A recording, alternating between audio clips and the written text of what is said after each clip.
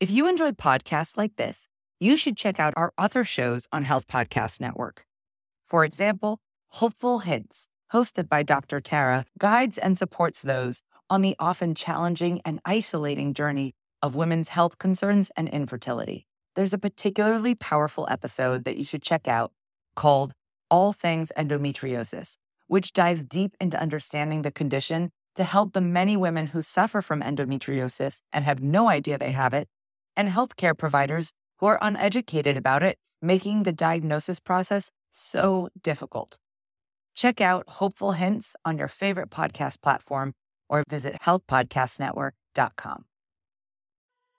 Hey there, leading ladies. Welcome to the Women Physicians Lead podcast. I'm your host, Dr. Lisa Herbert, a two-time best-selling author, speaker, family physician, and executive leadership coach with over 20 years experience of providing primary care and serving as a healthcare leader. If you are a woman physician ready to make a change in your career and have a seat at the leadership table, then you are in the right place. I'm excited to provide you with the crucial skills you need to be a successful leader and strategies to deal with workplace challenges. So put on your headphones and listen as we explore the new world of building women physician leaders.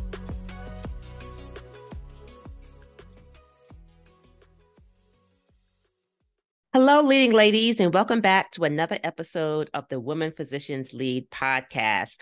So I'm excited to continue our new season, Turning Pain into Purpose. And I have with me today another wonderful, inspiring guest, Dr. Angela Marshall. So I'm going to tell you a little bit about Dr. Marshall, and then we're going to get into some questions and share a lot of information and a lot of things that she has going on that I think will be inspiring to you as well. So, Dr. Angela Marshall is a board-certified internist and is the president and CEO of Comprehensive Women's Health, Inc. She has 2 offices located in the Maryland area. Throughout her medical career, Dr. Marshall has impacted the lives of thousands of women and their families.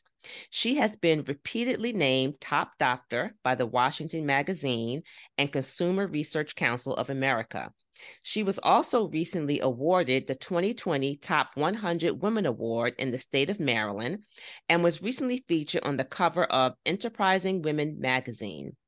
Dr. Marshall has appeared on several news programs, including CNN, Fox News, and PBS NewsHour as a contributing health expert, and currently chairs the board of directors for the Black Women's Health Imperative.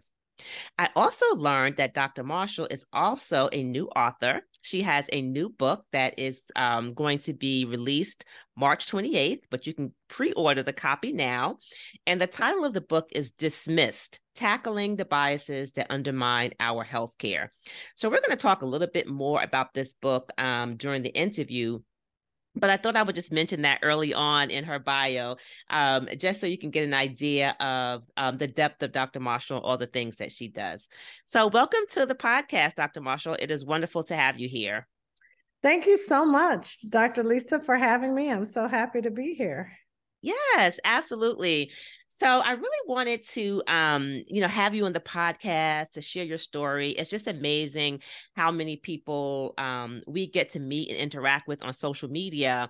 And then when we finally meet them in person and learn their story and their journey, it's just so inspiring. So I'm really glad that we were able to make the connection and to meet.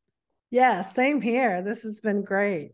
Yes. So the first question that I have for you is really just to kind of share your story. So thinking about your own career journey and your leadership journey, who or what may have been instrumental in that decision? Well, interestingly, when I was growing up, I grew up very disadvantaged. And, I'm a first generation college student, so didn't have a lot of resources or mentors in my family. But thank God for the village, because I had lots of extended family friends who were mentors and served as a huge support to me. And for them, I am so grateful.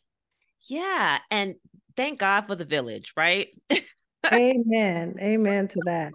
Yes, because I can definitely relate, I think it's just something about family and friends rallying around you, especially when you're the first to do something. Yes. And really, being able to just embrace that love and support because, we've gone through some challenging times, Yes. during our career and during our journey. So that Yes. definitely is a blessing, and I can definitely relate to that as well. Yes, yes.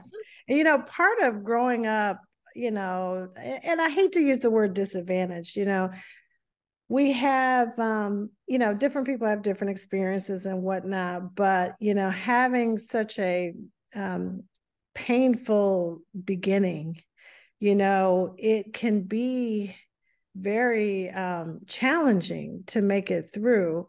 But being able to say that I made it out and was able to turn that pain and all that adversity into something powerful, makes for, it just makes me know that I can handle a lot now. And it actually gives me inspiration on, solving problems even today. Absolutely. Yeah. So thinking about that, your beginnings and sort of where you started, what sort of, inspired you to go into medicine? Well, for one, it was I wanted to help people. So I've always been interested in science, and I love all kinds of science. I love math, I love science. And when I decided to go to college, I knew I wanted to be a doctor, but I wasn't sure that I was going to have all the resources to be able to afford medical school. And I knew it was a long time too. I knew I had to do 4 years of college and then 4 years of med school and Yeah. resident. That was very, very overwhelming to me. And so when I was 17, I said, you know what if I don't go to medical school? And so I decided to actually major in engineering because I knew that if I graduated in engineering and didn't go any further, I would still have a great career. And I loved engineering too. And so I did that and worked for a couple of years as an engineer. And I really did enjoy it. But one thing I discovered while working as an engineer is that I was doing a lot of community service at the same time in my free time. And so I was spending a good 20, 30 hours a week doing mentoring, community service for the homeless, all kinds of community service. And so that's when I learned or discovered that for me, it was really important to feel like I was helping people on a daily basis. And so that's when I started doing a little soul searching and said, if I had gone to medical school like I had originally planned, I could be helping people while still being, intellectually curious and getting my fix with science. And so I decided to go back to medical school, and it was one of the greatest decisions of my career. Wow, that's wonderful. And it's interesting to listen to other people's stories and see how all of us have a different path, right, to getting to that point of actually going to medical school. But also what I think is really interesting too is that, or what a lot of people I think forget, is that for a lot of us, and when I say a lot of us, meaning a lot of us who are in those marginalized groups, BIPOC, Black, people of color, that those obstacles, right, that sometimes get in our way of us really moving forward and forging ahead with our initial dream or initial thought, to go into something great, like go to medical school, that those obstacles can often veer us off into a different direction. And for some of us, it veers us off and we never actually get there. And for some of us, it veers us off and we may lose a little time, but we eventually kind of get back. But that's the gap I think that's necessary for us to take a look at and to make sure that we're understanding that we need to kind of close that gap, right? So that those challenges are not so heavy of a burden to carry. So true, because when I look back, I looked at the financial aspect of going all the way through medical school, but really it seemed like such an insurmountable task to go from being, first generation, first person in my family to go to a 4-year college to then go on and become a doctor. Like my mind couldn't even comprehend that at that age, really. I mean, if I'm being honest. And so I think being able to make that, sort of intermediate step, like, okay, let me just get through this 4-year degree. I'll just do engineering just in case I don't go. I think that was a more digestible goal for me at the time than to, bite off what seemed like, it was so out of touch. It seemed like such a lofty goal, right? That, I think that was much more manageable. And, and it can, I feel that it's important for us to stretch our imagination when we are making goals, but sometimes they can be a little, they can seem unobtainable. And, which is why it's important to have steps to get to the goal that Absolutely. are more manageable. Yeah, it's so interesting that you just shared that because I shared with my family and friends today a quote on social media that said just that, right? It's, take the small steps, or the small steps can lead you to big changes, right? We don't have to embrace or go from 0 to 100, right? Just to be able to get to that end goal, right? Yes, that's so true. Steps. Yeah. So true. So true. So you decided to go to medical school. You went to medical school, obviously graduated, became an internist. And then what sort of led you to your practice and your interest now in women's health? And how did that all come together for you? Well, for one, I realized very early in my medical training that women and men are different. And just like they say, kids are not just small adults, right. Kids in pediatrics is very different from adult medicine. Women's health is very much different from men's health. And so understanding also that so much of medical care, medical standards, medical research is all done on men. And then when women are included, oftentimes they're not breaking out outcomes based on gender. And so, they may have a study of a drug that they only test on men. And then they say, okay, it's approved for all adults, from this age to this age, including women, whereas it may not have even been tested on women. And so I realized that women's health really deserves its own area of specialization.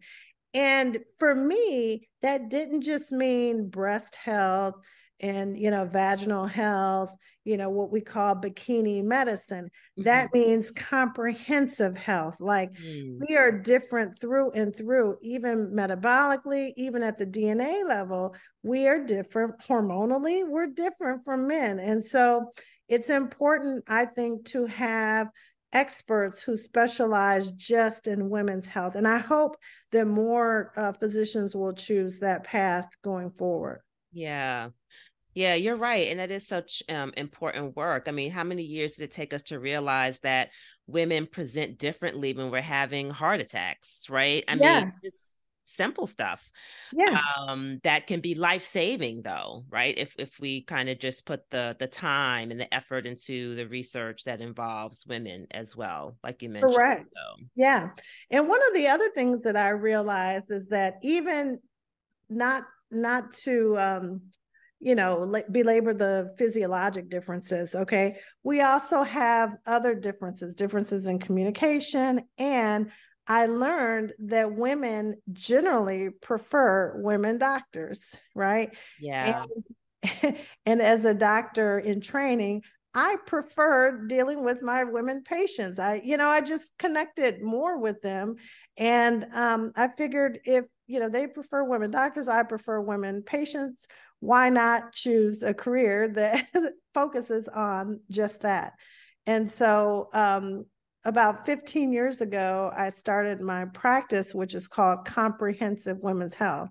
And the reason why I called it comprehensive is just because I think that women's health should be treated comprehensively and not just, in the bikini fashion, which is where, a lot of women's health focus lies. Yeah, yeah. And I think it's important too for our listeners to kind of understand that in this journey that you took from medical school to like your own practice now, that you charted your own path, which is really important, right? Because when we look at physicians today, or especially women today, who are leaving medicine and, cutting back their hours, retiring early because of various reasons, obviously, some of which probably stems from just a lack of gratification or satisfaction or lack of joy, in their practices, that it's really important to do something that you believe in, that you love, and really begin to sort of chart your own path. Absolutely. And I applaud my friends and colleagues, even you, for charting your own path in medicine, because a lot of times I feel that patients want to put physicians in a box, like you are a doctor and that is all you do. And so, when you say, oh, I'm going to do something, well, what do you mean? You're too young to not see patients, or you're too young to retire, and so I think, it's almost a form of objectification. Once you're a doctor, that defines you, right? Same with teachers. Sometimes teachers, they're only supposed to do one thing. And so I think it's important, especially for us to have satisfaction in our careers, to be able to chart our own path. And for me, it was not only being a physician, but also being an entrepreneur. Mm-hmm. And oh, by the way, my engineering degree, I still love science. So now that we're in this digital health phase of medicine, I have embraced healthcare technology and digital health. I love it. Yeah. So I'm able to marry, the two interests and the two careers that I've had into something even different. Yeah, that's beautiful. So we're going to take a shift a little to talk about one of the themes, of our new season is turning pain into purpose. And you mentioned earlier on about, having a painful beginning. And I'm sure a lot of that had to do with the challenges of really not having the resources that you needed to kind of, go through college and go through medical school. But can you think about a particular time, in your life or career where you faced a painful situation or had a challenge that you faced that was painful, and how did you approach it and what positive came from that? Hey, leading ladies, this is Dr. Lisa. I love bringing you great content and dropping pearls to help you lead with confidence. So don't go anywhere. We will be right back. Hello, leading ladies. It's Dr. Lisa. Ready to claim your seat at the leadership table? Well, let's partner together. I believe that when a physician learns the crucial skills they need to step up and lead, positive change happens in their own life and community. So, ready to talk? As a physician and certified executive leadership coach, I provide training and support for physicians who want to feel confident in their ability to lead and be the respected voice in healthcare. So if you book your free 30-minute consultation today, we are going to analyze where you are in your career and identify the specific support you need to lead successfully. And if we're a good fit, I will provide you with the solution that is best for you.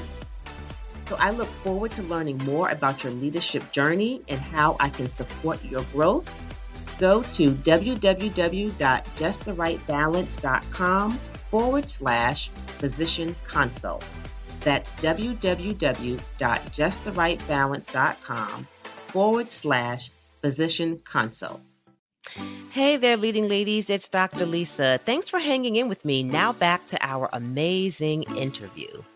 Yeah, that's a great question. And so, like you mentioned, even, growing up with so much adversity and, making it out of poverty, I was talking to some students recently and I was sharing with them that when I was in their shoes, having made it through high school, through college, when I looked towards my future, I only imagined all the good things, right? I had imagined that I had made it through the toughest part of life and that the rest would be, getting married, have kids, wonderful career, travel, and I think that's human nature to only imagine, the positive things that are going to happen in your life. And it's important to have hope, and it's important to be positive about our future.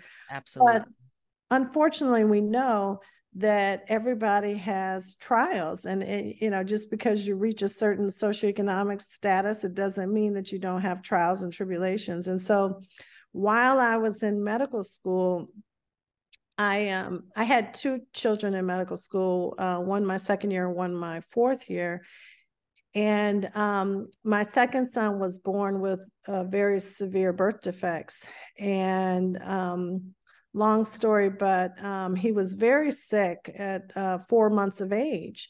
And I took him to the hospital. And before I even took him to the hospital, I called ahead and told him, hey, he's really sick. We're on our way. Thankfully, he already had an appointment that day, but I called ahead to tell them he was really, really sick. And I was very concerned, and we're rushing there to the hospital, only to encounter a physician who did not feel that he was as sick as I felt he was. And, I felt like he was kind of blowing me off, and, even felt, dismissed. And so, I went through great, pains to, first politely say, hey, he's really sick, and, talk to the nurses. And then I became more assertive and even, a little pushy here, because I felt like they were missing the boat. And unfortunately, this was one of the most painful day of my life. I have to say that my son coded while waiting for a bed in the hospital. And, it's just because they hadn't taken it seriously enough to start treatment early enough. And so he passed away. And, to say I was devastated just doesn't even, do it justice. And it's really taken me 20 years to talk about it. But it was the most painful day of my life. And especially being in the medical field and having the knowledge that I knew something was wrong, and to have someone not listen to me and to dismiss me. And to this day, I don't know why he didn't listen, or why he, dismissed me. I don't know if it's because I was African American. I don't know if it was because I was a woman, or because I was a medical student, but it was very painful. And so, as if that weren't bad enough, I had 1 month left of medical school at that time. And the last rotation, that last month, happened to be in the same hospital where I lost my son. Oh, wow. And I can remember the first day of that last rotation. I had to finish that rotation to graduate. And I can remember sitting on a park bench outside the hospital on the first day of the rotation. And I thought, you know what? I'm not going to do this. I don't have to do this, And then I thought, how can I best honor my son? And the answer at that point was clear. It was for me to finish, and for me to become a better doctor than the doctor that treated him, and the doctor that dismissed me and him. And that sense of purpose is what got me through that month. And that sense of purpose is what caused me to start my practice and to be a better listener, listening to my patients, and to do better than what I had, as a patient, as a patient's mom in that situation. Wow. Wow, Dr. Angela, that just ripped my heart into pieces. And Thank you so much for sharing that story. I know that it's something obviously that will stay with you, and something that is difficult to talk about, but I also feel like it's important for us to talk about it, right? Yeah. Because yeah, there's so much in that story that people need to know about what it means to really um listen, right, to release and to recognize and understand our biases, if we have any, and how those biases can be life changing. Like it can be detrimental to someone's life, right? And Yeah. you not even be aware of it. Yeah. And what's interesting, Dr. Lisa, is that when you're a Black woman, when things don't work out, or when you're treated a certain kind of way, oftentimes we think it's because we're Black, and I'm sure white women, they might think differently. They might think it's because they're a woman. I don't know. But, as Black people, we often think it's because we're Black, because, hey, that's the most, Right. distinguished thing. That's the thing I identify with most is my, the fact that I'm a Black woman. Yeah. But sometimes we don't know what the person's situation was, or why, but most of the time it is. But that's the other thing. But so when I set out to write this book, and I chose the title Dismissed, because that is exactly how I felt when I lost my son, as I felt dismissed. Yeah. But that's not the only time I felt dismissed. I felt dismissed in corporate settings where I'm the only Black person and people don't acknowledge my input. Yeah. I felt dismissed in boardrooms and other situations. And so, I wanted that title. And, when I chose the publishing company, Kensington Publishing, they've been terrific. At first they said, well, we may want to change the name. And I was like, oh, I don't know about that, because that is the word, dismiss. Yes, it absolutely is. I just felt so like strongly about.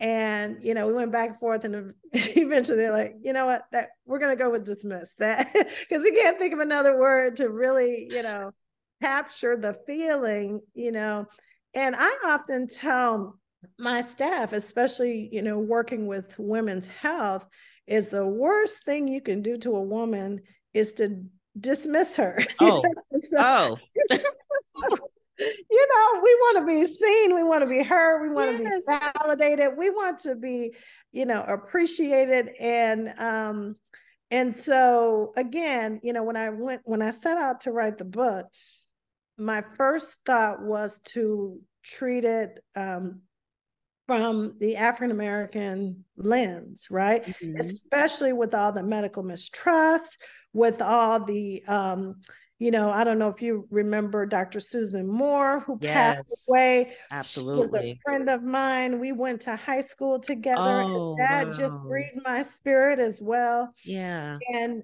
just seeing all the other medical mistrust, and even looking back to Tuskegee, and all the ways that African Americans have been, Henrietta Lacks, we have been mistreated in the medical setting. And so that was my perspective.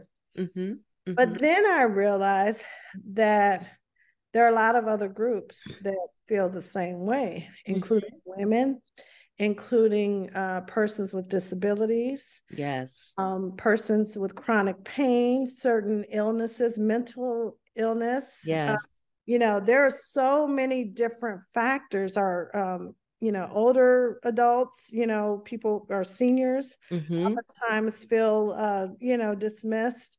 And so I really felt like I needed to, tell their story too. And so in addition to sharing my story, I share the stories of lots of patients that I've interacted with over the years, and sort of a behind the scenes view of people being dismissed in a healthcare setting. Mm-hmm. And it turned out, really, once I had a chance to look at all the different perspectives, I realized that this is not just a one-off or a small problem. This is a systemic issue that needs to be addressed. Absolutely. Yeah. And I definitely applaud you for your work and for, my gosh, taking that painful experience and turning it into this purposeful passion project, of just educating us all about what it means to have been in that place and what it means for other people to feel, dismissed, and the things that we can do to sort of correct that, so that hopefully, we can minimize and reduce the incidence of harmful outcomes, based on those things. Yes. Yes. Yeah. So tell us a little bit about you and how you take care of yourself. What are some self-care activities that you engage in? You do a lot, you have a family, you have your own practice, you wrote this book, and I'm sure that, that there's a lot of other things that you do in your community as well. How do you just find time for you? Well, the first thing is I put myself on my schedule because if I don't, I know that it won't happen. So I block off time on my schedule regularly for things like massages, for little mini vacays, getaways. I try to do something at least once a quarter, like a getaway, even if it's just for a long weekend. I also try to just exercise regular self-care, on a daily and weekly basis. One of the ways I, like self-care is exercise. And so being able to reframe exercise as not being some, drudgery or some task that I have to go exercise, but reframing it as a form of self-care in a more positive light, and that making that kind of paradigm shift on that has helped me be more just do it more often, more compliant with it. And so that's another one. But also I married a massage therapist. So that was I'm strategic. jealous. Oh my gosh. How I love a good massage. Yeah, that was strategic. And so that helps too. I tell them all the time, like, you are my self-care plan. So, yeah. Great. That is so great. Yeah. Oh gosh, I love a good massage. So I can only imagine. And I love the fact that though you decide to reframe how you look at exercise, because I think for me that's a big obstacle, is that every time I know I should exercise, and I do, but I always look at it as a begrudging sort of activity. And so maybe just taking your advice and changing my mindset around that to look at it as a form of self-care. Yes. Yeah, I could be more intentional about it. Yes, yes. I'm not saying that I do it all the time. I'm trying to get better, but right. It has helped to think about it in a more positive light, for sure. Yeah. That's great. So as we wrap up, what 3 tips can you give our listeners on thriving in the face of adversity? As we are kind of in this realm of just sometimes overwhelm, and things are going on in the world obviously today, and having to kind of show up as our best selves.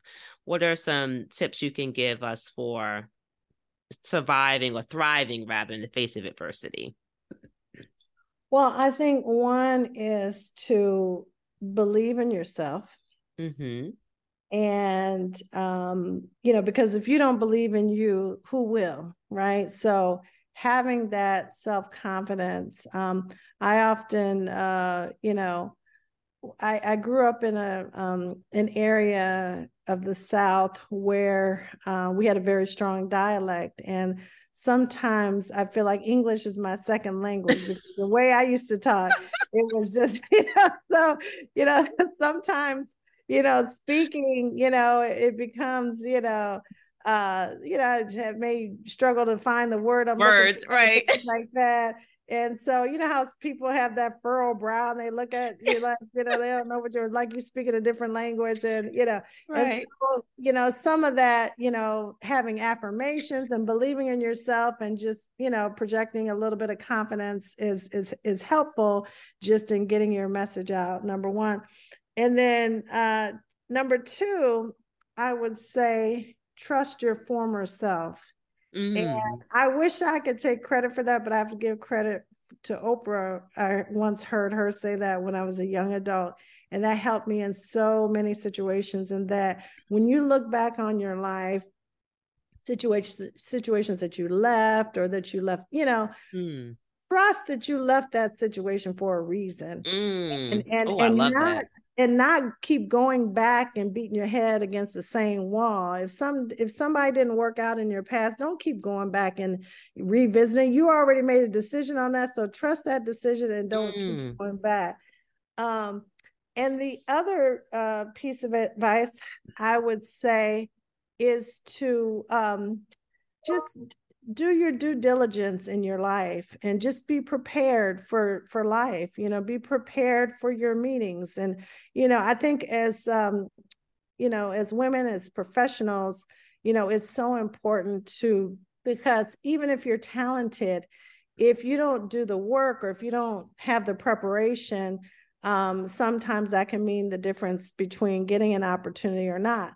And so I often say, luck is simply being prepared for opportunity. And so I think when you're more prepared for life and prepared for things in life, all of a sudden you feel more lucky because things just tend to work out. And so just being more prepared and doing our due diligence in that really helps. Yeah. Those are excellent, excellent tips. I love all of them. Number two, really, that one. Yeah. We all have those, right? For so many reasons. Okay, yes. Number two, definitely. Yeah. And I guess I'm certainly a testament to number three as well, because I do believe that you have to be prepared. Yes. And do your due diligence, right? Because then I like what you said, that luck is being prepared for opportunity. That is so true. Yes. Yeah. So this has been a wonderful interview. Thank you so much for not only just sharing your time, but for being open and vulnerable with us, for sharing your story. And I can't wait to get a copy of the book. I'm going to go on Amazon today and order it. And I would suggest the listeners to do so as well. The name of the book, or the title of the book, again, is Dismissed: Tackling the Biases That Undermine Our Healthcare. Yes. And it is available on Amazon. And I will also share the link in the show notes as well. But good luck with everything. Thank you. And thank you so much for having me. This has been so much fun talking to Girlfriend. And yes, to meet you sometime. We'll have coffee or something next time I come your way. Absolutely. I'm looking forward to it. I really am. So is there anything else you would like to share with our audience before we end our interview? Although we're not really ending it. We're just kind of putting it on pause. Yeah, well, just again, believe in yourself and keep pushing. Okay, great. Well, we are ecstatic again to have had you on the interview, and feel free to come back at any time. And we will definitely have that coffee. Okay, that's terrific. Thank you so much. Okay. Thank you for listening today and for allowing me to be a part of your career journey. To continue receiving leadership support, I invite you to join our private Facebook group, Building Women Physician Leaders, at www.leadingladiesincharge.com. Until next time, take care.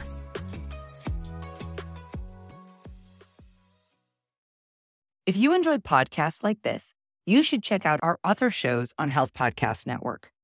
For example, Hopeful Hints, hosted by Dr. Tara, guides and supports those on the often challenging and isolating journey of women's health concerns and infertility.